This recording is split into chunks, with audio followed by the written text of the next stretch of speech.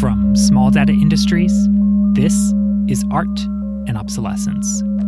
I'm your host, Ben Fino-Radin, and on this show, I chat with people that are shaping the past, present, and future of art and technology. This week on the show, we are visiting with a conservator doing some incredibly exciting work at an institution that is a pillar in the field of art and technology. My name is Morgan Strickott. I'm a media and digital art conservator at ZKM, Center for Art and Media in Karlsruhe, Germany. In chatting with Morgan, I found myself thinking back to our very first episode where we visited with the one and only Pippa Lorentzen and heard the tale of how one of the most influential thinkers in the field of time-based media conservation got her start as a stone conservator.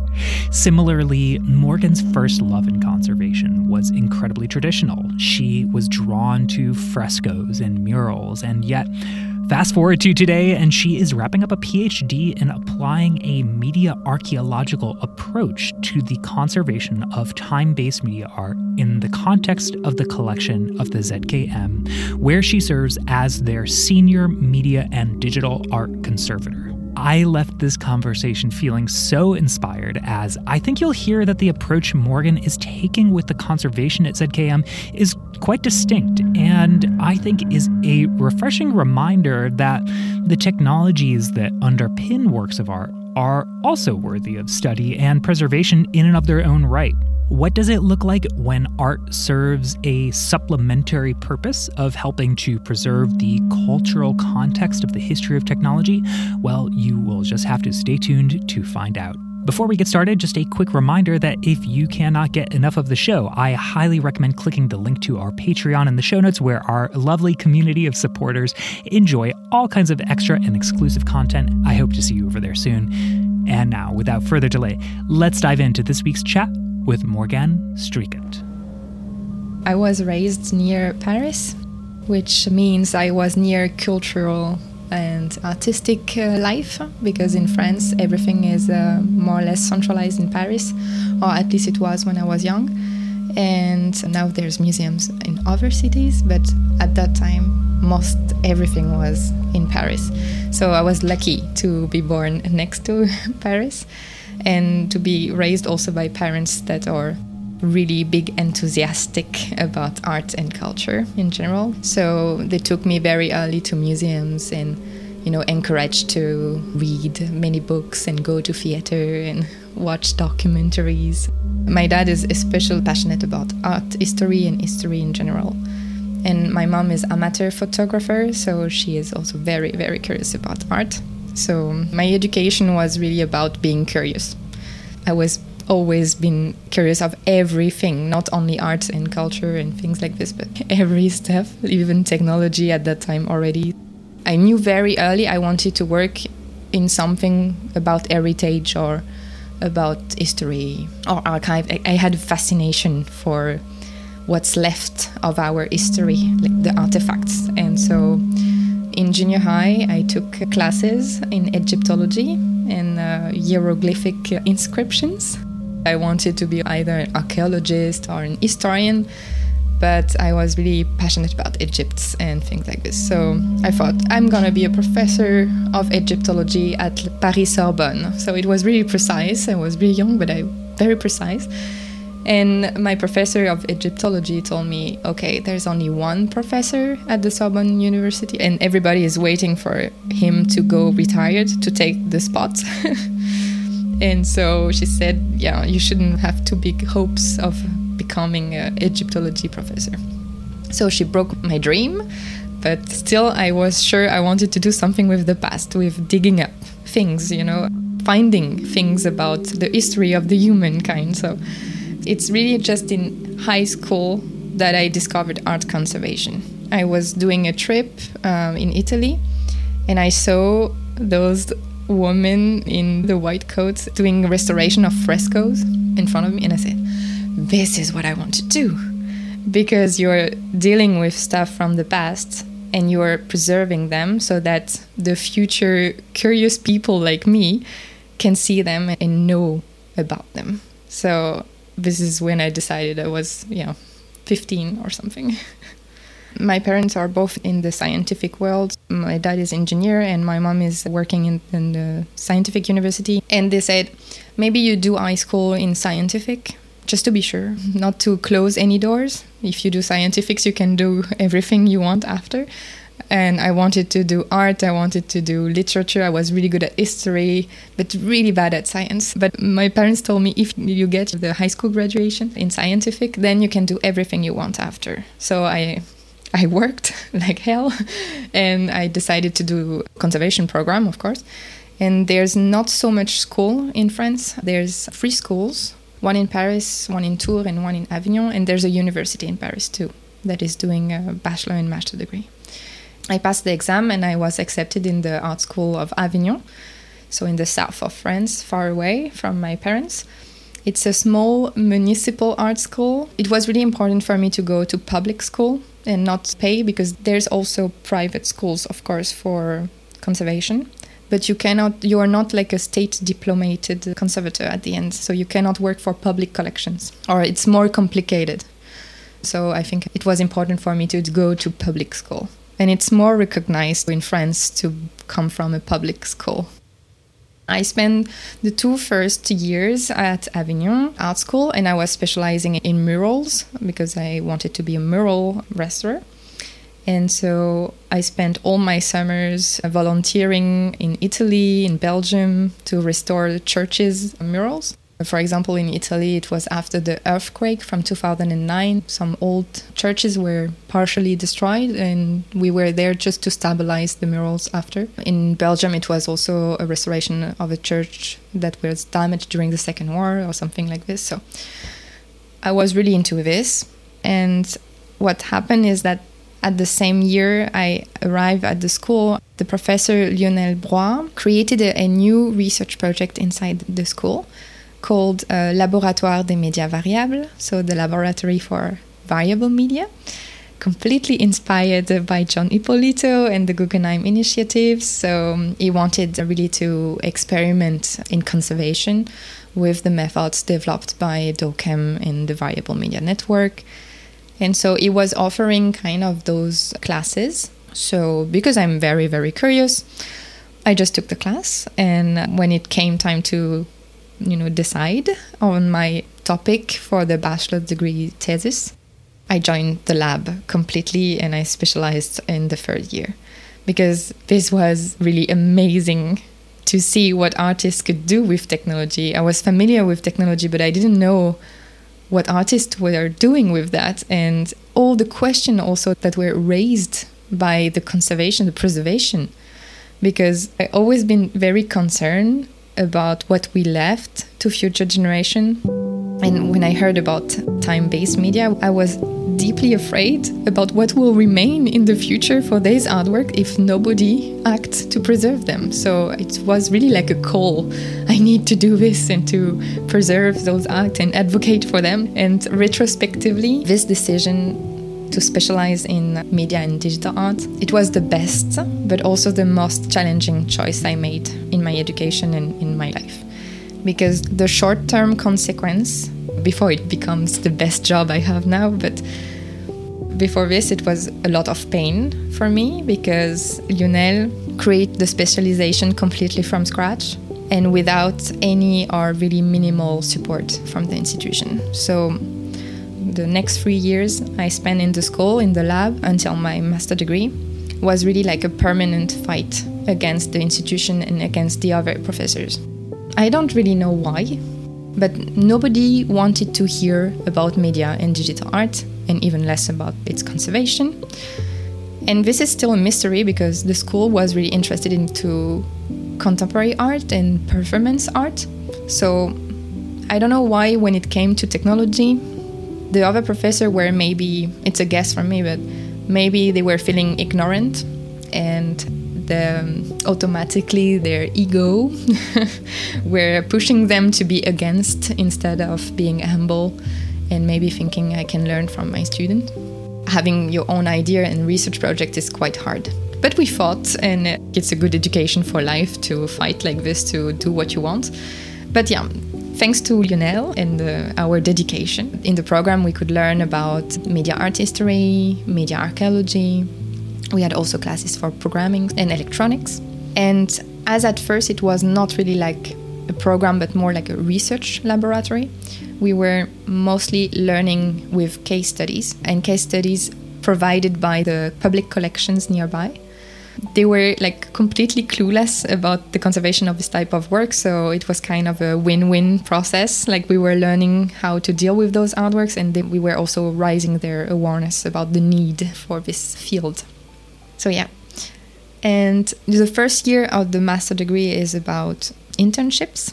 So I decided to travel across the Atlantic and to do my research fellowship at the University of Maine in the Stillwater Lab under the direction of John Ippolito. I worked with him on the variable media questionnaire by stressing a bit the questionnaire by adding French artists and artworks into the questionnaire and translating also part of it in French. And I participate to classes, and so it was really good to be there because, like I said, in France it was difficult to get the subject accepted.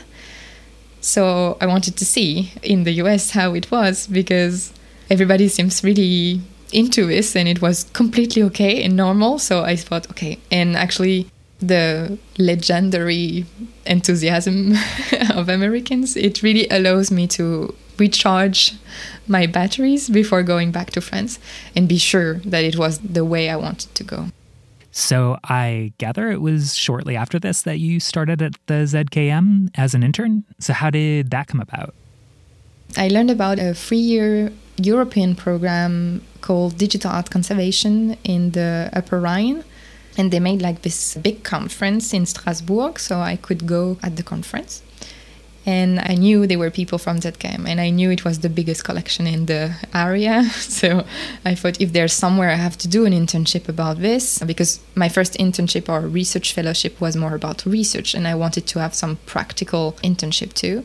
So I went there and I looked for the people from the ZKM and I said, hey, I want to do an internship. And they accepted it because they were in the middle of a project about the topic. So they knew the need for a media and digital art conservator, and they thought we can start by having Morgane as an intern and we will see from there.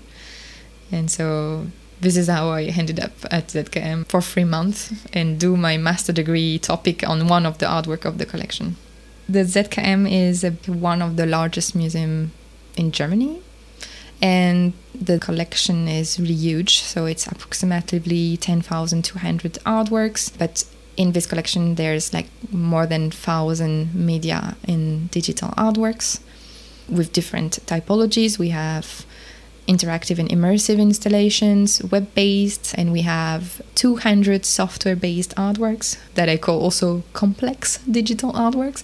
And we have computer-generated works, video sculpture, a lot of video sculpture, and a video game collection as well. So it's a center for art. So we have 2 museums, a research institute that is called the Herz Lab. This is where they produce art and support artistic creation. And the laboratory for integrated video systems, which head is Dorcas Müller, who is digitizing old tapes for the world. And there's a media library and archives, also artist archives. We are maybe 100 persons. So it's a big institution, but not a really big team. It's a small team, and we are hiring for external people for exhibitions setup or things like this.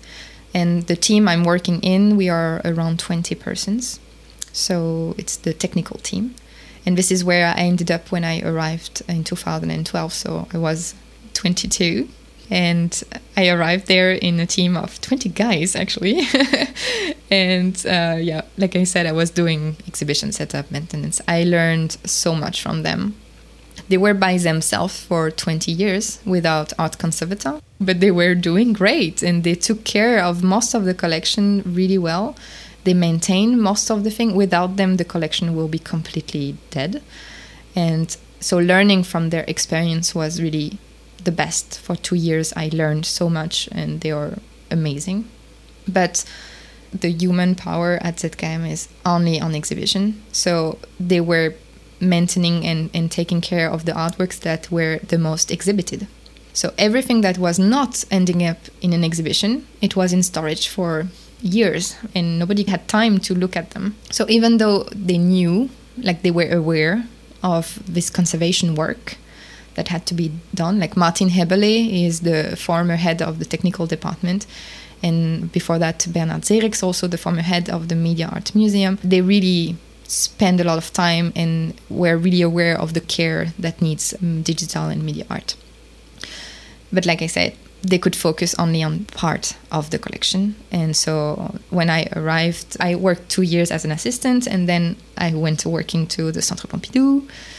The Centre Pompidou is really a nice place, but the collection at ZKM is so great that I was missing a bit of this excitement to open new artworks from the collection and look at it. So when they asked me to come back in 2017, I said yes right away. And I arrived in 2017 because they created a collection department. At ZKM, there were no collection department. They were only exhibition, like curator department and technical department. So this is why also they couldn't afford to take so much time to take care of the collection that is in storage, because there were no head of collection, no collection team. So Margit Rosen, she is the head of, we call it the Wissen department. Wissen means knowledge in German. So it's collection, archives and research, which is really important to add the word research into this. And so she called me and said, do you want to be a conservator but being part of the collection department and not the technical department, so that you can focus on research? The goal will be for you to develop a real workflow at ZKM for acquisition, for maintenance, for conservation. So of course I said yes, because offering me a job where I can do research and conservation, like perfect. The first thing we did when I arrived is doing an assessment, just an assessment of the collection, like seeing what was still up and running and what was in crate for 10 years without backups or without documentation. So this was a really big work, and we are still doing it since 5 years because the collection is huge. So by creating this collection department, they could hire me, but they could also hire a new electromechanical engineer and an IT engineer into the technical team. And really, both departments work together. So this is why we're 20 people. It's because the collection department and the technical department, because they have so much knowledge, we work together really tightly. So we just assessed the health of the collection. It wasn't really good, but we could really start the work, like backups and documentation. There were a lot of things in the ZKM, a lot of document, and a lot of things were also in the head of the technicians. So those new horizons were open, and so Margit said we need to hire someone from like a research program called Archivist in Residency. And so I proposed Mathieu Vlaminck for this residency because he is a conservator and a computer scientist. And he has a really strong interest into vintage technology, and he's very, very curious and self-learning. He's from the same school than me. He's a good friend. So he arrived at ZKM for 4 months, and he stayed 2 years because we were going so much faster. So we started together to assess the collection and start research projects. We realized that each artwork is a research project. So now we have a lot of research projects ongoing. But together we could develop the workflows for acquisition, for disc imaging, because he could also really develop those kind of things, build a computer for us that will work for disc imaging. We could develop storage and maintenance workflows. And yeah, for the acquisition workflow, we inspired really from Rafael Lozano-Hema. He's really a good inspiration for us, and he helped us also start communication with the artists using the word they wanted to hear and build a good relationship with the artists during acquisition. Also in your podcast, he's saying that he has a team, to take care of his own artwork. And this also allowed us to advocate for a team here at ZKM, saying it's a teamwork. We need more people, we need more IT, we need more electromechanics. So it also helped to understand that it takes a village to preserve those kind of artwork. And something important before I come to ZKM is that the conservators were not involved into the acquisition process before. The curators were taking a decision and then we had to take care of it. And like having more voice was easier after being inspired by other practitioners and concepts and paper that were written by others to say we need to be involved into the acquisition choices and decision making because we are going to take care of those artworks after. So please. And so now we are involved and it's really a great improvement into the ZKM workflows. Usually at ZKM we are acquiring artwork that we are exhibiting already. So it's already the first point, is that it's always chosen more or less from the exhibition we have. So we have those exhibitions and we commission or have artists coming to install their artworks. Like this, we have the knowledge of how it behaves in exhibition.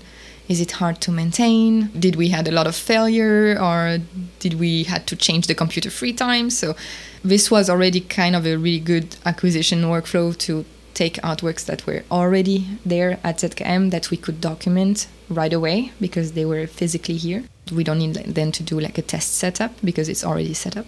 So the primary choice from the curators is for art history, the importance for this artwork, for the concept of the collection of the ZKM and for the art historian and so on.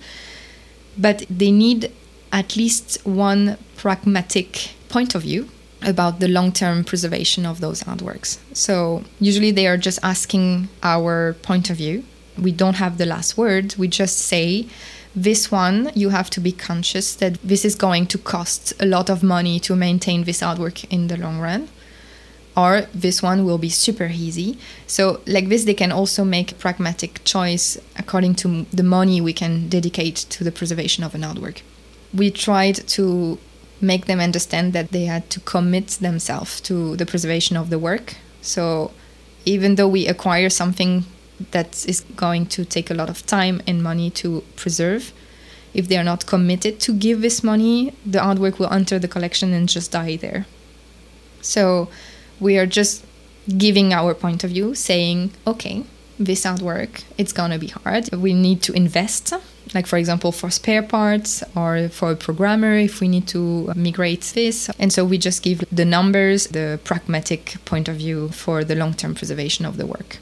And sometimes they say no because they know they cannot commit to this artwork and be respectful in the long run for this artwork. So they say no, and sometimes they say yes.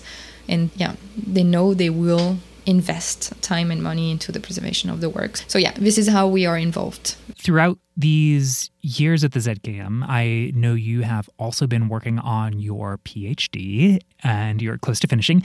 I'm curious if you could share what you are working on with that. So I decided to do my PhD because I was working on Santa Beam, an environmental artwork, which was 66 meters. So it's really, really long. And on it, the students and the fellows and the researchers from the Center for Advanced Visual Studies in MIT really bring together all their artworks, kind of an energy line. And it was alternative energy, like the sun, the wind. There were manipulation of sound, of light, all of them. The mist with the rainbow, light diffraction, the sunlight reflecting into holography. So it was crazy, this artwork. And it disappeared because, like most of the performance media art, it was shown for the summer and then destroyed. And the head of this project was Otto Pine. And he met with Peter Weibel and he said, my dream will be to reconstruct this artwork because it was so amazing. Peter Weibel talked about it with the team, and I thought it's a research thing. Like, it's so beautiful to start a research about how to reconstruct such a huge artwork with all of those creation on it, technology that were developed just for this artwork. And some of them, before any industrial research were made onto, for example, sun tracking, they were mirrors following the sun to enlight the holographic plates for the public. So they were extraordinary scientific discoveries for this artwork, because there were 21 artists and 14 engineers and scientists working together. Like, it's a dream of art and technology, this artwork. And so I decided to focus on this and do like a media archaeological reconstruction. My lab for my PhD is called PAMAL. So it's Preservation Art Media Archaeology Lab. And it was with Lionel Bois and Emmanuel Guez, the head. And what we developed together, it's what we called the duplication, or the second original. This is like this media archaeological reconstruction of an artwork within its historical technological environment, or as close as possible. So like this, we can learn about the machines and be on the side of the machines, and also create bridges between generations. And we also had this dream of reconstructing the social and collaborative process that made those artworks happen at that time. So this is the topic of my PhD. Like, by reconstructing artwork, can we reconstruct the social environment and collaborative environment at MIT in the late 70s? And so I spent 5 years just to think about how to reconstruct this artwork. Now there's too many regulation in the public space, for example, to do an artwork like this with lasers and things like this. It's just not possible. And so I explored ways to update the artwork. But as a media archaeologist, I really wanted to learn about the technology they use, how they cope, with the restriction of their own technological environment. So I met most of the artists that are still living. I met the engineers when I was in a field trip in Massachusetts. This research was really incredible. And the exhibition we did with Peter Weibel at the ZKM, we exhibited some remining artifacts from Sunterbeam, and one room was completely dedicated to how should we reconstruct it, and giving the word also to the public, and thinking about what will be the expectation if we rebuild this artwork and reconstruct it. So it was really interesting. Margit Rosen supported me also when I arrived into the collection department, saying you can also continue your research on media archaeology on the collection of the ZKM. So she really gave me that time of exploring this alternative strategy. We don't say this is the strategy to preserve digital and media art. We just say it will be nice, to advocate for history and for historicity and for historical machines a bit, and have this time to explore that. And this is really a chance that I have in the collection department, that I have time to explore that. It's interesting to hear you talk about media archaeology as a strategy. I'm curious, in your view, like, how does a media archaeological approach to conservation of time-based media art differ from maybe other ways of doing time-based media conservation? I think when we are using the theories of media archaeology, we're on the side of the machines and trying to understand how the machines kind of decided the idea of the artist, the reverse, like the way the artwork ended up being. Because the artists had only access to this kind of technology, or maybe they didn't have access to this technology, so they created it. We have a lot of artworks with technology that didn't exist and they created it. So it's also like how they envisioned the technology and what they were expecting from technology. Being on this side, we are really trying to understand the machines and how they work, and kind of preserving this heritage too. The industry is not interested into preserving their artifacts. So we created, the technical museums, and they ended up showing those artifacts under showcases without function. And so at the end, maybe digital and media art is the only hope for those machines to stay up and running and to show what they were capable of, because they are applied to something, It's hard for technical museum to show what it is to work with a Mac Classic, for example.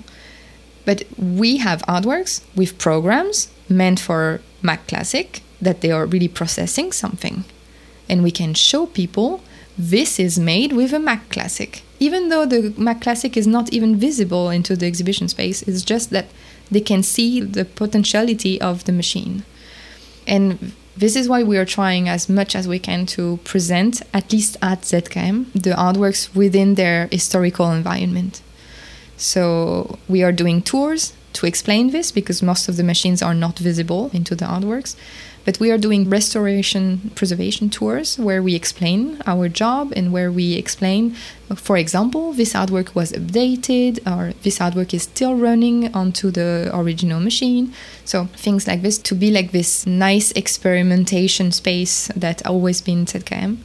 And we are creating, of course, updated version for loans for other institutions, because we cannot expect from all the institutions to know how to repair a SGI computer or a Mac Classic if something wrong happens.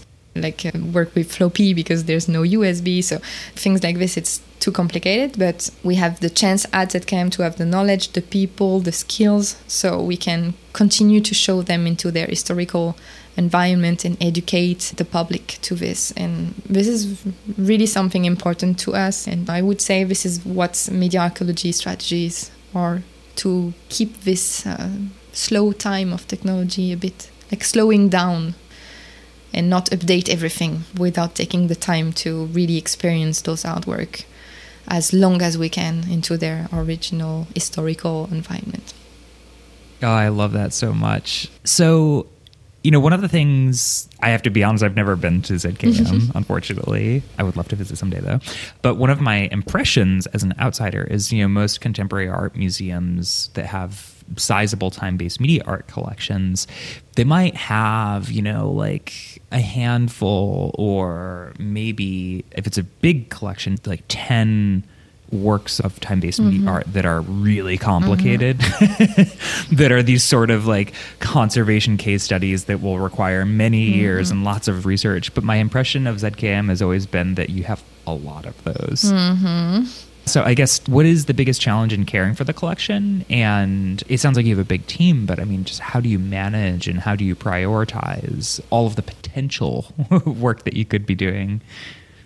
Yeah, it's really hard because we are only 2 persons full-time dedicated to the collection. So we do what we can. The other persons are not dedicated to the collection. So we have to do time management to have some time together to focus on an artwork.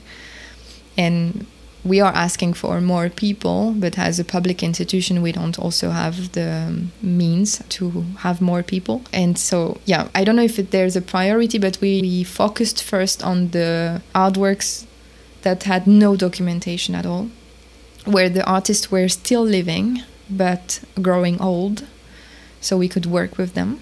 And maybe the one that were the less exhibited and stayed in storage for super long. So this is how we prioritized. And also what helped too is that we made a collection exhibition for 3 years just before COVID. And this also allowed some choices to be made according to the concept of the collection exhibition from the curators. But I think we have maybe 200 complex installations, even more. And we did work on maybe 10 or 20 in 5 years. And projects are taking a lot of time. Like, we are working on artworks from Paul Garin, for example. The 3 major artworks from Paul Garin, White Devil, Border Patrol, and UP Ghetto with Watchdog. And those took us at least 2 years, and we are not even finished. And we just did to make the original, like the historical version, working. We are not even at the long-term preservation or updating process of this. We just managed to understand how it was working. With Paul came at ZKM to help us, and it was also very old for him in the 90s, you know. So he had to remember all of the stuff and explain us. And yeah, we spent 2 incredible weeks together. We worked all day, all night, and it was so great to work with him. And yeah, we are just starting now to think about how we're going to exhibit this artwork in the future, because it's so complex. To make it exhibitable is so huge. So yeah, we need more people. So now we are slow, but we make progress for some of the artworks of the collection. And we are trying also to work with external people. We worked with David Link. He is also an artist, and he is helping us porting 3D environment from SGI to Windows, because he used to work on this, so he knows about it, and he is helping us. So seeing an artist taking care of other artists' work is kind of really cool too. And the other thing is that we are expanding. We are continuing to acquire.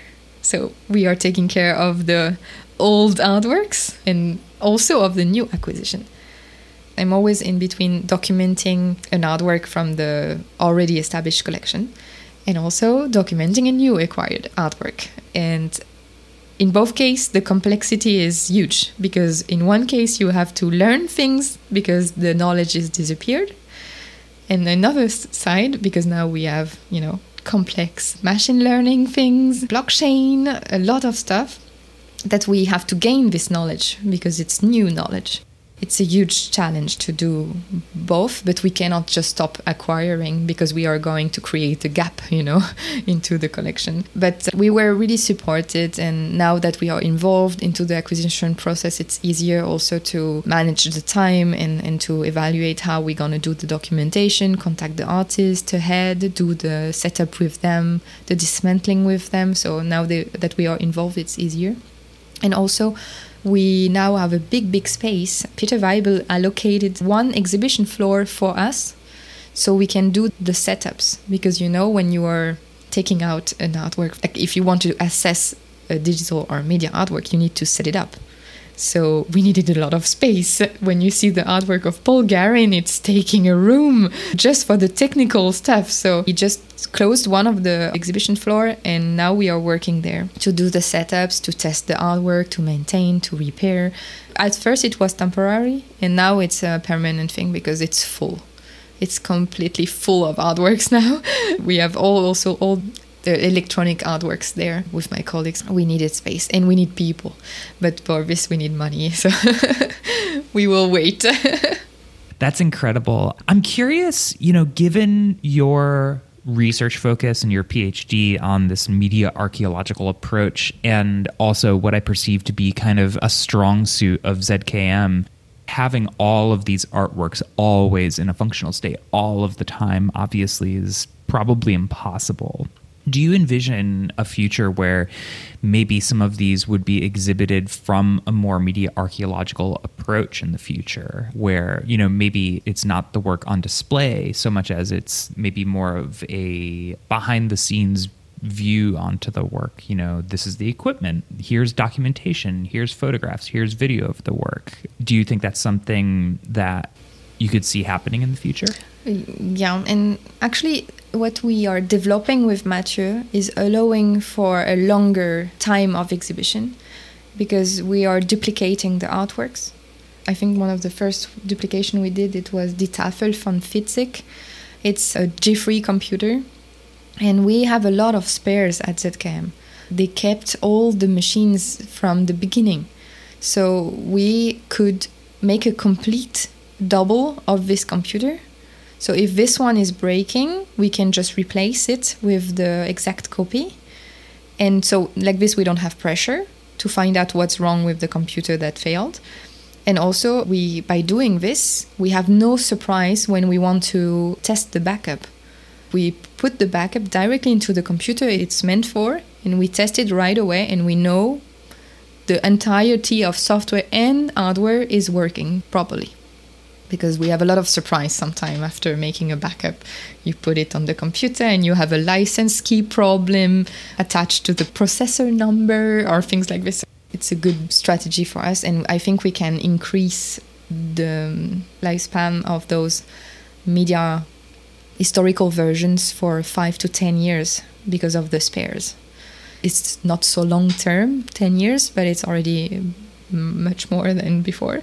One of the frustration now is that sometimes we are restoring a piece, making it work again into the historical environment, and there's no space in the exhibition, or it's not the topic of the current exhibition, so we cannot put it there. And so what we wanted to do is to open the workshop so that people can see the restored artwork in function, and we can also stress out the artwork in longer period of time, like exhibition time. And it's also like a protected area, so we are here with the public to show the work. And it allows us, for example, to show artwork on Apple II or things like this that we are not able to do now because the spare parts are so rare that we couldn't do this in exhibition, like normal exhibition. But if it's in this protected area of our workshop and the people can come and consult the last restored piece, it will be, I think it will be more like this, like making a black box inside the workshop. So we can show some of the really fragile pieces into a controlled environment, maybe. One of the facts is that the amazing technical team of ZKM is growing old. They are all there since the beginning of the ZKM. Beginning of ZKM is end of the 80s. So a lot of them are going to retire soon. So we were kind of really freaked out about their knowledge about the collection.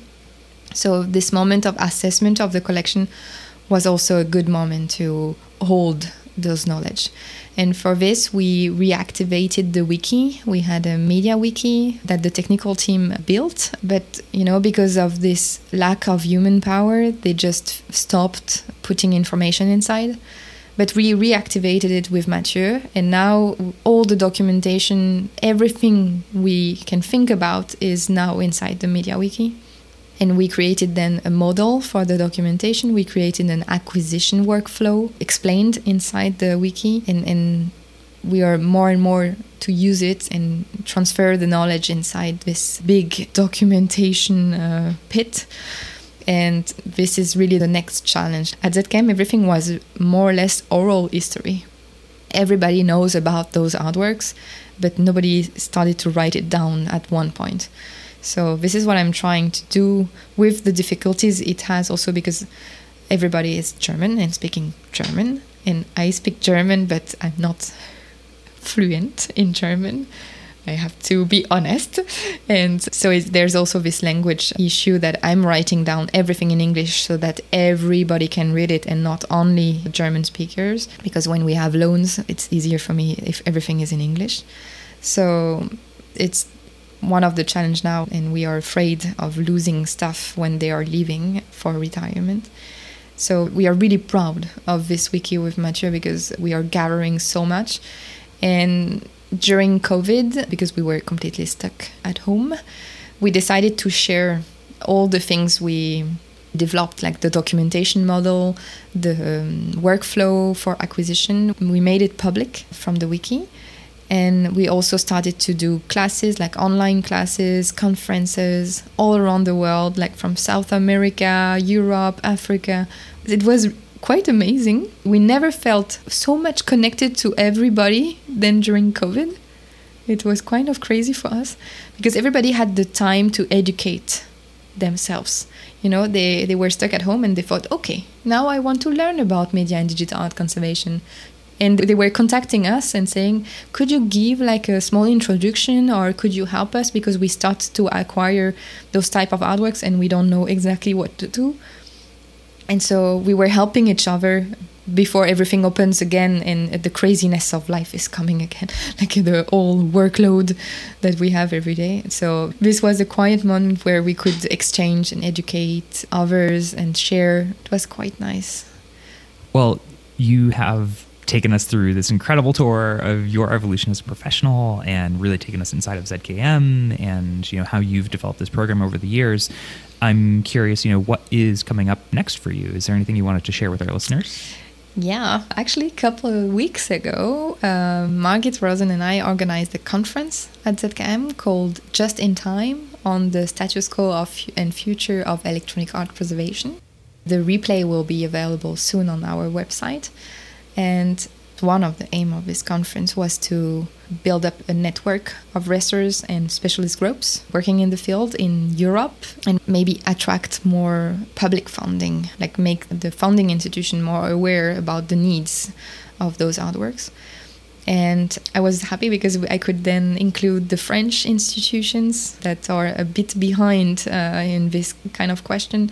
So I also included independent restorers that sometimes are not involved in those kind of networks because they are not belonging to an institution. So next is to straighten this network, continue to work together, to help each other, and share things, because it's sparing money and time if one of us is developing something and sharing it with the others.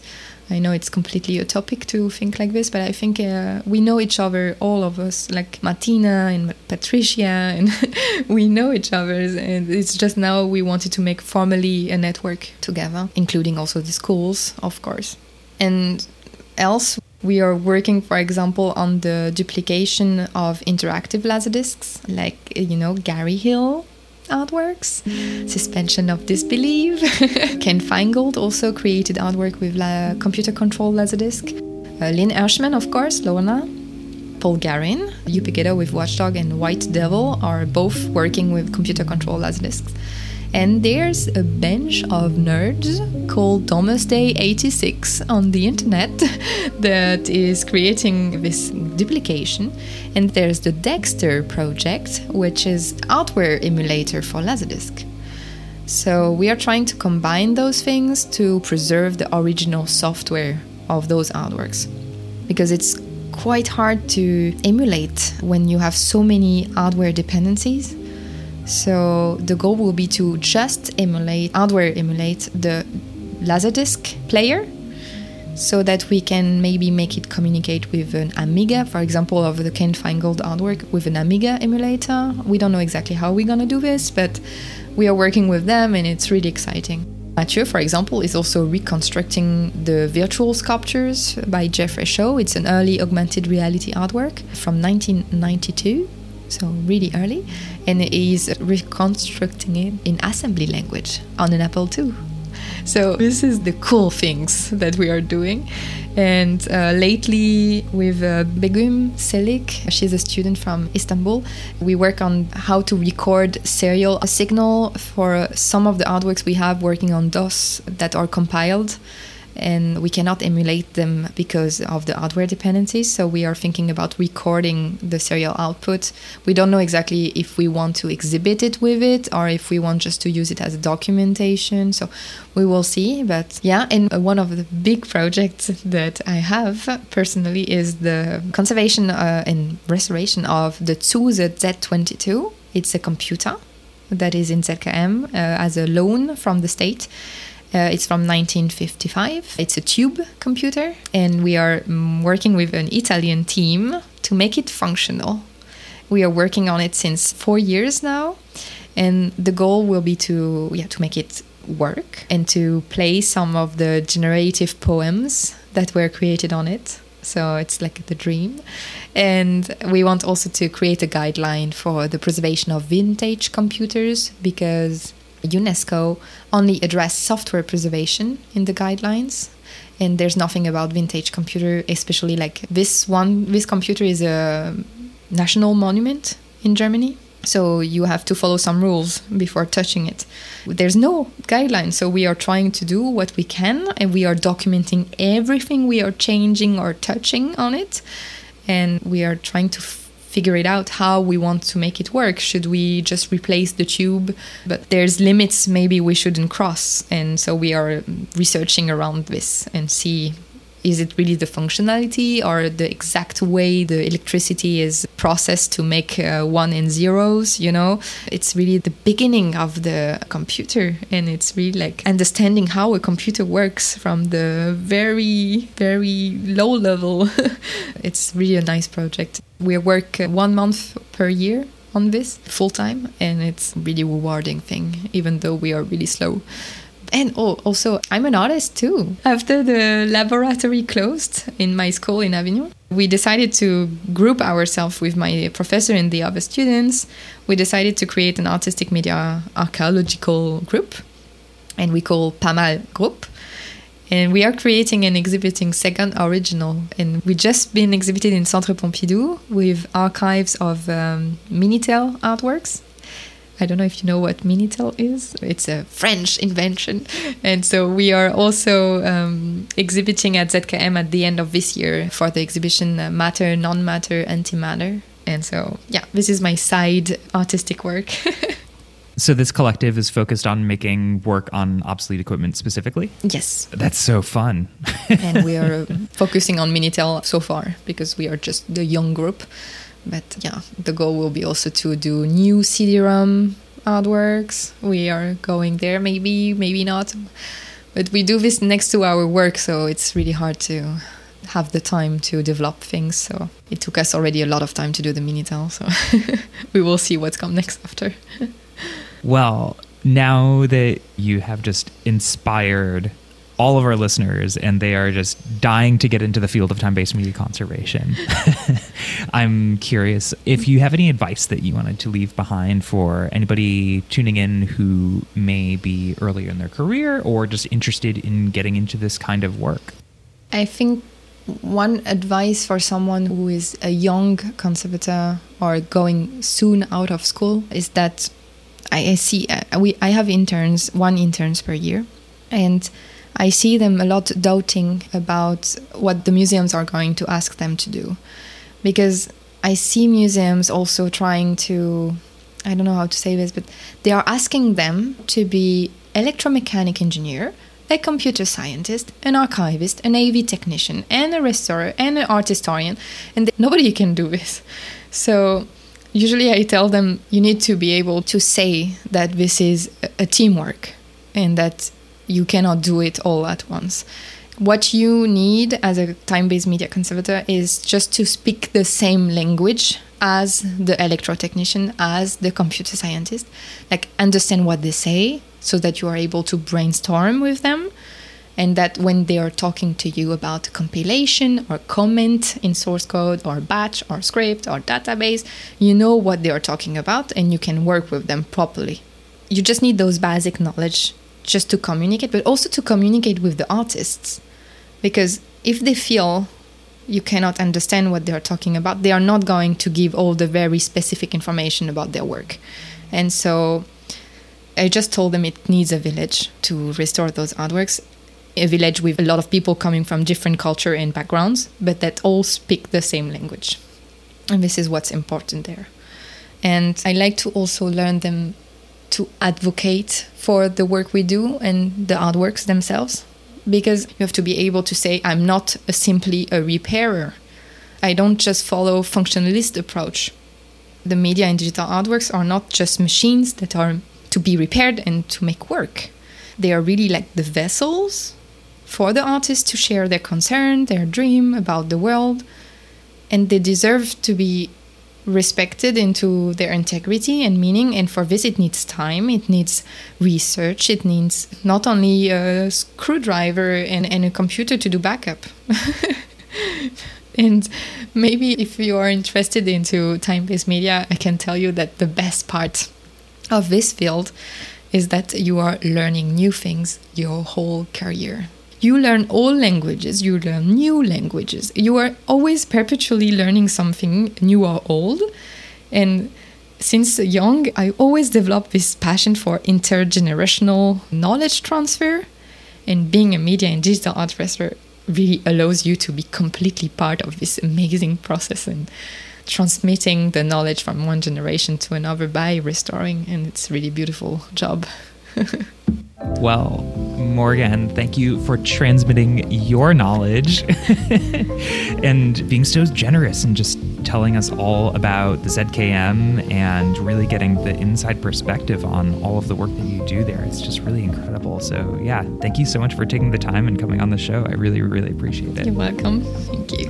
And thank you, dear listener, for joining me for this week's show. As always, if you want to help support our work and mission of equitably paying artists that come on the show, you can join us over at patreon.com/artobsolescence. Or if you are more interested in making a one-time tax-deductible gift through our fiscal sponsor, the New York Foundation for the Arts, you can do so at artandobsolescence.com/donate. And there you can also find the full episode archive, including full transcripts and show notes. And last but not least, you can always find us on Twitter and Instagram at artobsolescence. Until next time, have a great week, my friends. My name is Ben Vinoratin, and this has been Art and obsolescence.